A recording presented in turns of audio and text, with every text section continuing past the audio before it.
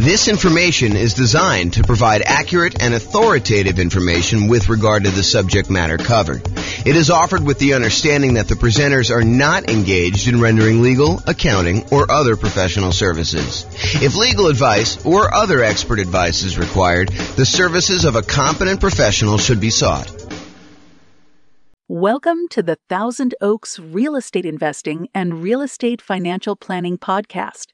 Learn all about investing in real estate in Thousand Oaks, California, with a combination of real estate financial planning and modeling with numbers specific to Thousand Oaks, plus syndicated, more generalized recordings of live and pre-recorded real estate investing classes, not all of them specific to Thousand Oaks. Be sure to stay tuned after the podcast for a message from our sponsors. Well, good morning and welcome, everyone. I am your host, James Orr, and this is a new class in a new series that we're doing on the risks of investing in real estate, the dangers, warning, be careful, all that sort of stuff. So really what we're talking about today is we're going to start with looking at the insurable risks when investing in real estate, the things that we can actually get a third party to take on liability on our behalf in exchange for a little bit of money. And we'll cover some of the other risks we have with real estate and some other classes in this series. But today we're primarily focused in on those insurable risks that we've got. So here's a quote. This is George S. Patton, the famous, I guess he was a general in, I believe it was World War, I don't know if that was one or two. Anyway, he was a famous general. And so here's the quote. It says, "The time to take counsel of your fears is before you make an important battle decision. That's the time to listen to every fear you can imagine. When you have collected all the facts and fears and made your decision, turn off all your fears and go ahead." So what I think he's talking about here is, hey, before we go and make a decision in life, real estate investing decision or whatever it is important for us to evaluate all the different things that we are afraid of, all the different fears we have, all the things that can go wrong, all the dangers, all the risks, all the things that could go not our way, that could cause us to lose our investment, could cause us to lose money, could cause us to not achieve our goals, our financial independence goals, or our net worth goals, or whatever it is. The time to evaluate all that is before we make an important decision, before we decide to move forward. That's the time to listen to the fear and to evaluate it all. And then once we've collected all that, then make your decision and turn off all the fears and go ahead. So what are your fears related to investing in real estate? And we're going to go over those in this series of classes. But today, I'm primarily going to focus in on the risks that are insurable, the fears you have about things going wrong with a property that you may not want to be super afraid of because they could be easily covered. They could be easily taken care of by someone else by paying them a little money. I want to talk about this idea of risk, and specifically, I'm going to talk to you about this idea of a risk matrix. So if you imagine for a minute that there are things that can happen in life that happen super frequently, like, you are much more likely to see this, like an issue going on with the tenant paying late. I mean, I think that's a relatively likely sort of thing, right? The tenant paying late. And honestly, the tenant paying late on a severity scale, yeah, it's not ideal, but as long as we have proper reserves, it's really not that severe. It's not like the end of the world. It's not going to, them being late one time is not going to derail us from achieving our goal. So there's a likelihood component, how frequently things happen, and then a severity component, how severe it is, how far of a setback, how large of a dollar amount are we talking about, how large of a dollar amount that's going to impact us. So things that don't happen very frequently and things that are very low severity, low dollar amount sort of things, we consider those to be low risk. In this case, we're going to call that 1. If we're kind of looking at this matrix of likelihood or frequency on the left side, and then severity along the top. And then you can see that we multiply these together and we get like a numerical measurement. So a severity of 1 and a likelihood or frequency of 1 gives you a low risk of 1. If the severity increases, but it's still very likely, it might be a kind of risk measurement of 2, because it's a 2 on severity and a likelihood of 1. If something is still, not very likely at all, and it happens here where you have medium 3, then that becomes a severity of 3, where it becomes really expensive for us, but it doesn't happen very often. Then you've got stuff where it's increasingly likely, where this was low likelihood, this was medium likelihood, and this was high likelihood, and you can see how the risk kind of grows there. Really, the danger zone, the highest risk for us, are things that are very likely to happen and very severe when they do. That's risk number 9 here. And so, something that is likely to happen very often and is a high dollar amount, those are the riskiest things for us to think about. So let's talk about insurance now. You could pay money to a third party to take on some risks on your behalf when investing in real estate. These can be risks where they happen infrequently, but can be very expensive when they do happen.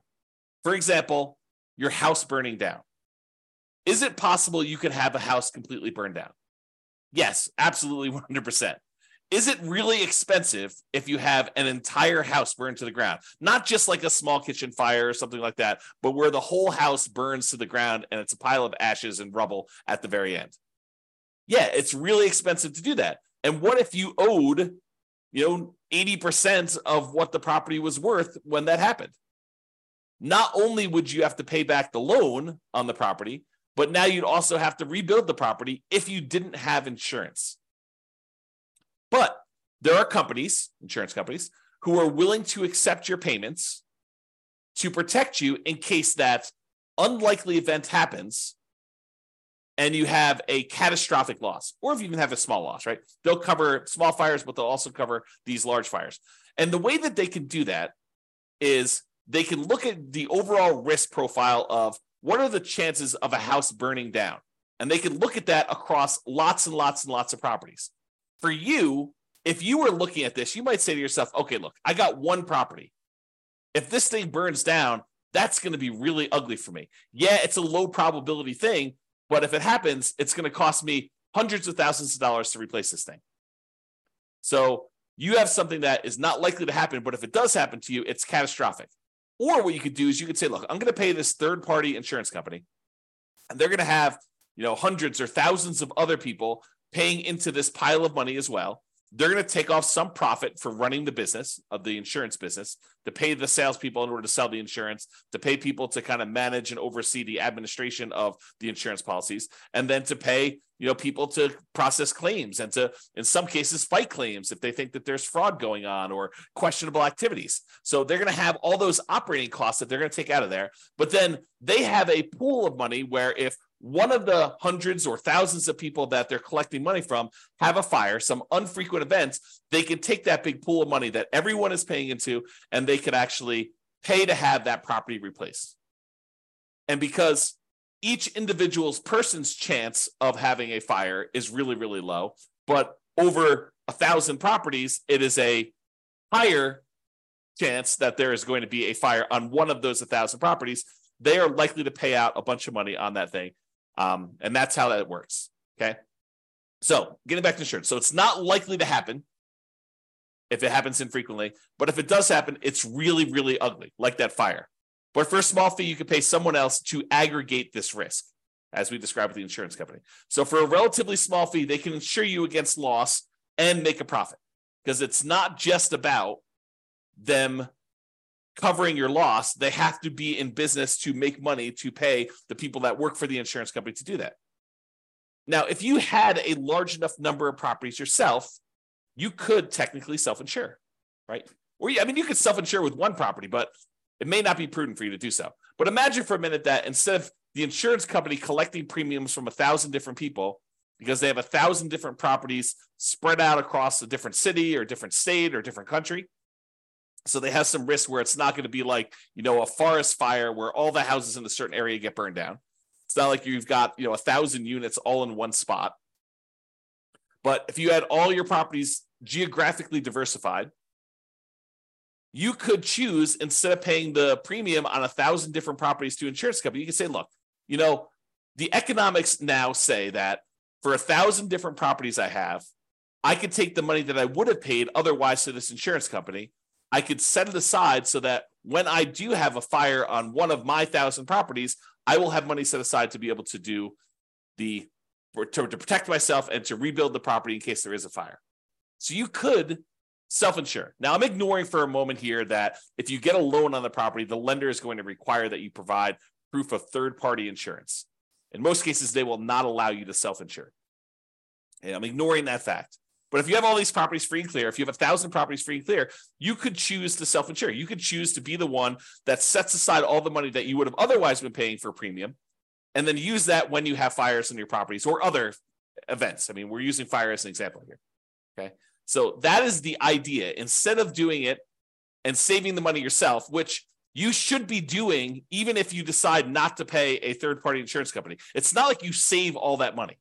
You save some of it. You save some of the profit that you'd otherwise be paying the insurance company. But then you have to take on that role.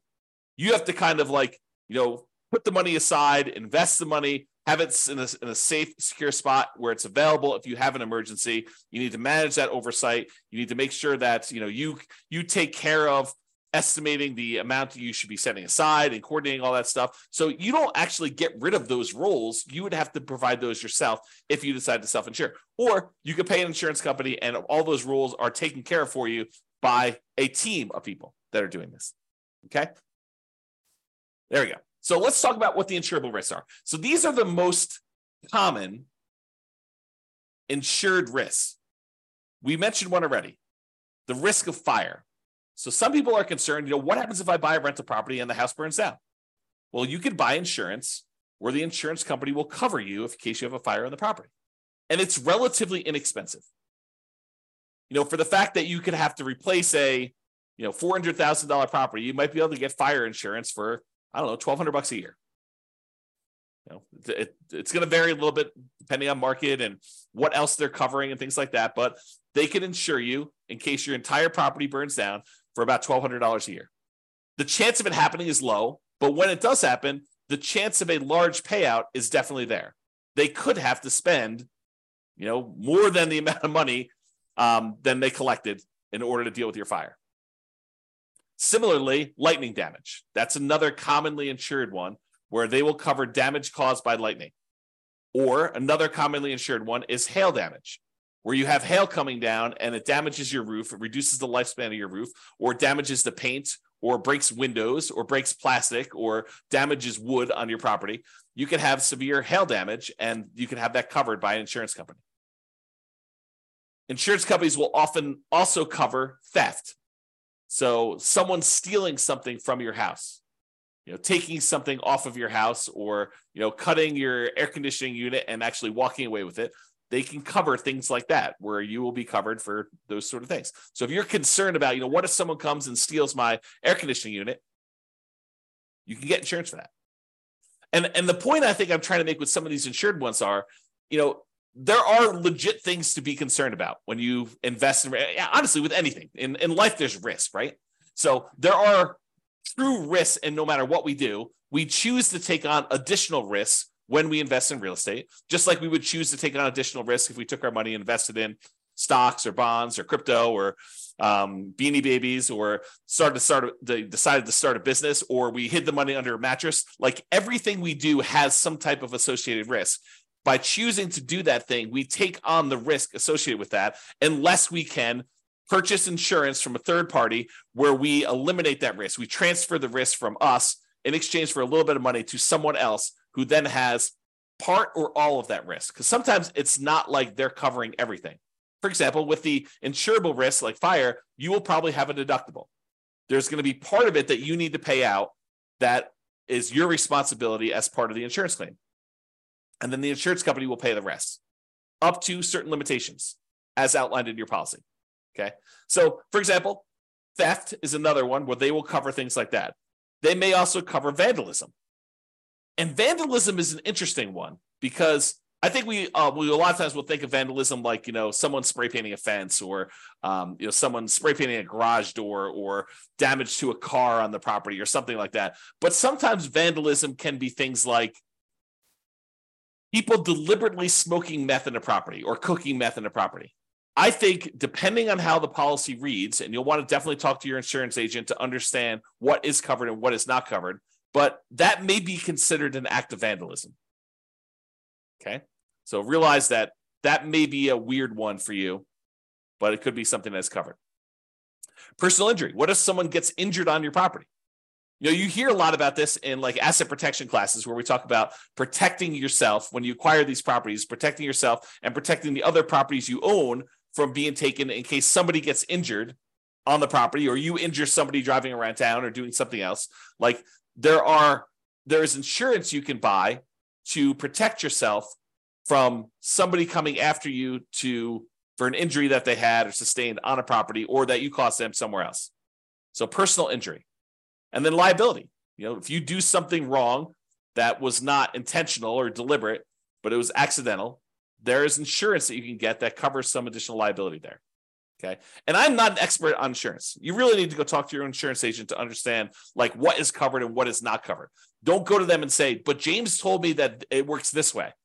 Understand that what your policy says, what is written in your policy is going to be what is covered.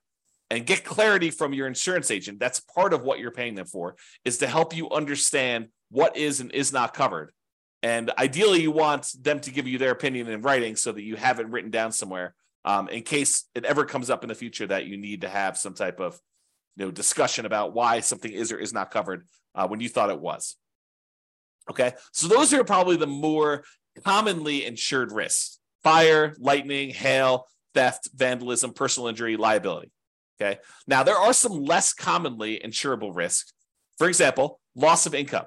Something happens to your property, like a fire, and now you no longer have rent coming in while you're waiting 6 months for the insurance company to get the adjuster out there to get approved, for the money to be actually sent to you, for you to line up all the contractors and get all the work done. And, you have, 1 month of demo to take down the stuff that was burned and left there. And then it takes you another couple months to get everything else done in order to get it built out. And then by the time, 2 months later, it might be 6 months or a year by the time you get your property back working. And guess what? You have a mortgage payment that is due every month, even though the property is burned down. So potentially problematic. So you can get insurance that covers loss of income, where you're unable to collect on the property because the condition of the property is there. You can get the insurance company to actually give you money as part of the policy. I mean, you're paying for this insurance. It's not free. You pay them money so that if you have loss of income on the property where you're unable to collect income on it, then they can actually pay you so that you can then use that money to pay your insurance company, your mortgage company, taxes, insurance, like all that stuff. Okay, so loss of income is a type of insurance, not as common as fire policy, but many landlord policies do include this. So ask your insurance agent about it. Make sure that if it's something you want to pay extra for, that you can get it. And we've been talking a lot about the idea of improving cash flow and increasing cash flow on rental properties. And the issue I think we have for a lot of folks is that some of these things you are deliberately choosing to have lower cash flow. You're voluntarily increasing your expenses by getting more and better insurance coverage so that should something happen, your cash flow is saved, right? Because if you decide not to get insurance for loss of income and then something does happen on your property, you could have 6 months of zero rent coming in. That would be really ugly on cash flow. So instead of doing that, maybe we choose to pay, I don't know how much it is, but maybe it's $20 or $25 more per month to have this loss of income coverage on our insurance policy. I have no idea what the number is, right? Because I don't actually handle my insurance. Tammy does. But the idea is you could choose to have $25 per month less in cash flow normally in exchange for, should something happen, you're not going to have as severe of a loss where it goes down to zero. And then you need to weigh that and determine if that's worthwhile for you. Okay. So another less commonly insured risk is flood. If a property is in a flood zone, the lender will often pull a flood certification to find out if it is in a flood zone. And if it is, they may require you to have flood insurance in order to protect them in case there is a flood in that particular property. But you can voluntarily choose to get flood insurance as well. It's not that if the lender doesn't require it, I don't need flood insurance. That's not true. Just because your property isn't in a, federally recognized flood zone, I'm using that in quotes, right? Like it shows up on the map as a, 100-year flood zone or 500-year flood zone or whatever the numbers are. Again, talk to your lender if you need to understand the details, because I just understand the general idea. But if you were in a flood zone, the lender may require it, but it doesn't necessarily mean just because you're not in the flood zone that you can't have flooding. There are times when unexpected things happen and you could have flooding in a different area. And flooding is not always defined in a way that you might think. It could be water running horizontally in some form or another. So, imagine you have something happen to a house next door and, it over time kind of like has this major problem. And then there's a massive release of water from that thing, like a pool or something. And then that pool actually floods into your yard and there's horizontally moving water. That could be considered flood. You'd have to read the definition and understand what is covered and what is not covered. It's not necessarily water from a river that is overflowing. So realize you can get that as a separate policy. It is not only when it's required by the lender that you have to get it. You can choose to purchase flood insurance separately. Some other less commonly insured ones, earthquakes. In some markets, that's really important. Where we live, hardly anyone gets any earthquake insurance. Hurricanes or tornadoes. Don't get a lot of hurricanes around here, but in a lot of markets, you get hurricanes. And tornadoes, probably get some tornadoes here, especially on the plains. But you could purchase those as additional insurance. You can get insurance to cover if somebody cooks or smokes meth in your property. And you can test the property for meth before you make your purchase. And you could test it after each tenant moves out. Now, is it practical to do that? What's the cost of a meth test? To get an industrial hygienist in there in order to test to see if there's meth showing up in the property. I don't know. Could be a couple $100, could be $1,000, could be $2,000. Depends on the type of test and what they're doing there. So is it practical to do that after every tenant moves out? Probably not, but maybe in your market, maybe for the types of properties you're doing. But what are you going to do if it does test positive? You're going to keep their $800, $1,200, $2,000, $3,000 security deposit? Might not be enough to cover you for the meth there. So may want to make sure that if you're concerned about that you can get insurance and that it does cover that. Now, does every insurance company have to offer you all these insurance policies? Do they have to insure things like fire? No, but I think most of them will. Do they all have to cover things like meth? No. Can you possibly purchase additional coverage for things like meth? Yes. Might you need to go to a additional third-party insurance company to get that additional coverage for meth? Maybe. And you can get the last of the less commonly insured things are rent guarantees. So you can purchase, if you're paranoid, you're like, look, I want to invest in real estate, but I'm really, really nervous that my tenant is not going to pay rent. That they're going to lose their job and they're going to be unable to pay. You can technically go purchase rent guarantee insurance, where it guarantees you rent if the tenant doesn't pay. So you can go and do that. You can purchase that. It comes at a cost. So realize that there'll be a fee for doing that. So you're going to give up cash flow elsewhere in exchange for having that rent guarantee. I think a lot of landlords, a lot of real estate investors will choose to forego rent guarantee insurance and instead decide to set aside some money, mentally or otherwise, in the form of reserves in case a tenant doesn't pay rent. But you can get that insurance. All right, let's do a brief discussion on deductible size. First, let's talk about what a deductible is. A deductible is the amount of money you're responsible for before the insurance kicks in. So let's say your deductible on hail damage is $2,000. Basically, if there's less than $2,000 worth of hail damage, you're paying that claim. So you make a claim with your insurance company, they send an adjuster out, they say, look, the total amount of damage is $1,800, your deductible is $2,000, so you're responsible for this $1,800. Okay. And you pay a certain dollar amount for the insurance and that deductible amount. If you decide, look, I want to have a $500 deductible, they'll say, sure, we'll allow you to do a $500 deductible, but then the insurance cost, the amount of the premiums you're going to pay in order to get that insurance will be higher than someone with a $2,000 deductible. Or you could say, look, I want a $10,000 deductible. I will cover everything up to the first $10K, but after that, I want you to come in. The insurance company say, that sounds great because we're much more likely to see these small amount claims. So if you want to do one where you pay the first $10,000 and then we only cover after that, we will let the premium be much lower. You will have to pay in less in premium in order to do that. So it's this balancing act between how much you willingly have as a deductible versus how much you're paying on premium and how much that's impacting cash flow. And they both impact cash flow, right? Because if you have a small claim, let's say it's that $1,800 worth of hail damage, if you have to pay that $1,800 out because you set your deductible at $2,000, well, now that $1,800 is an expense, so you've reduced your cash flow by that. But maybe in order to reduce your deductible to $1,000, it costs you, $30 a month in order to have that lower deductible with your current insurance coverage.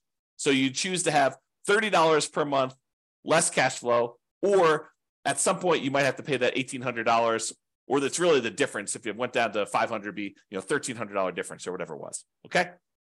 So if your risk tolerance is very, very low, you could choose to keep your insurance deductible very, very low. You could say, look, I don't want any surprises.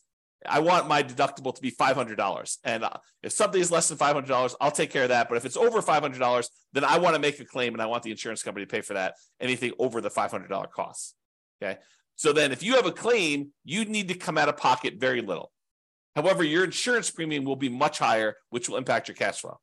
And if you're making lots of claims, you will have higher premiums and may not have as many choices for insurance companies if they opt not to renew you or decline you for coverage because of the number of claims and the types of claims you're making, right? The insurance company is in the business of making money. And if they find out that you as a person are making a lot more claims than the other people that they're selling policies for, they may choose to say, okay, we're just choosing not to renew you. We're going to not give you coverage anymore because you are a statistical anomaly. We lose money on you. And I think they expect to, have payouts over the aggregate. But if they look at you and they're like, hey, look, this person made 3 times as many claims on one house as the average number of people in our rest of our pool of people, they may choose to say, we just don't want to insure you anymore because we don't want to have that exposure. Okay. So if you're making lots of claims, a lot of times the insurance company says, okay, we're going to charge you higher premiums. And maybe they even say, we're not going to insure you at all anymore. Go find insurance somewhere else. Okay. Now, my personal preference, and you can do whatever you want, my personal preference is to partially self-insure by having a much higher deductible, lower insurance premiums, and paying for the smaller claims out of pocket. So my preference is I want to have higher deductibles. If a little thing comes up, I'm not going to make a claim to the insurance company.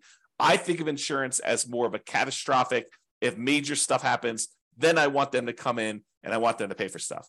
I'm not going to usually make a claim. Like if we had a hail damage one for $1,800 and my deductible is $1,500, I am not making a claim for them to pay $300.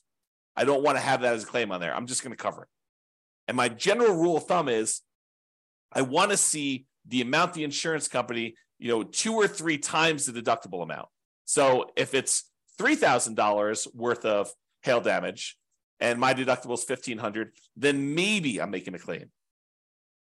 More likely I want to see it even higher than that. I want to see the total amount of damage is $4,500 and my claim is my deductible is $1,500.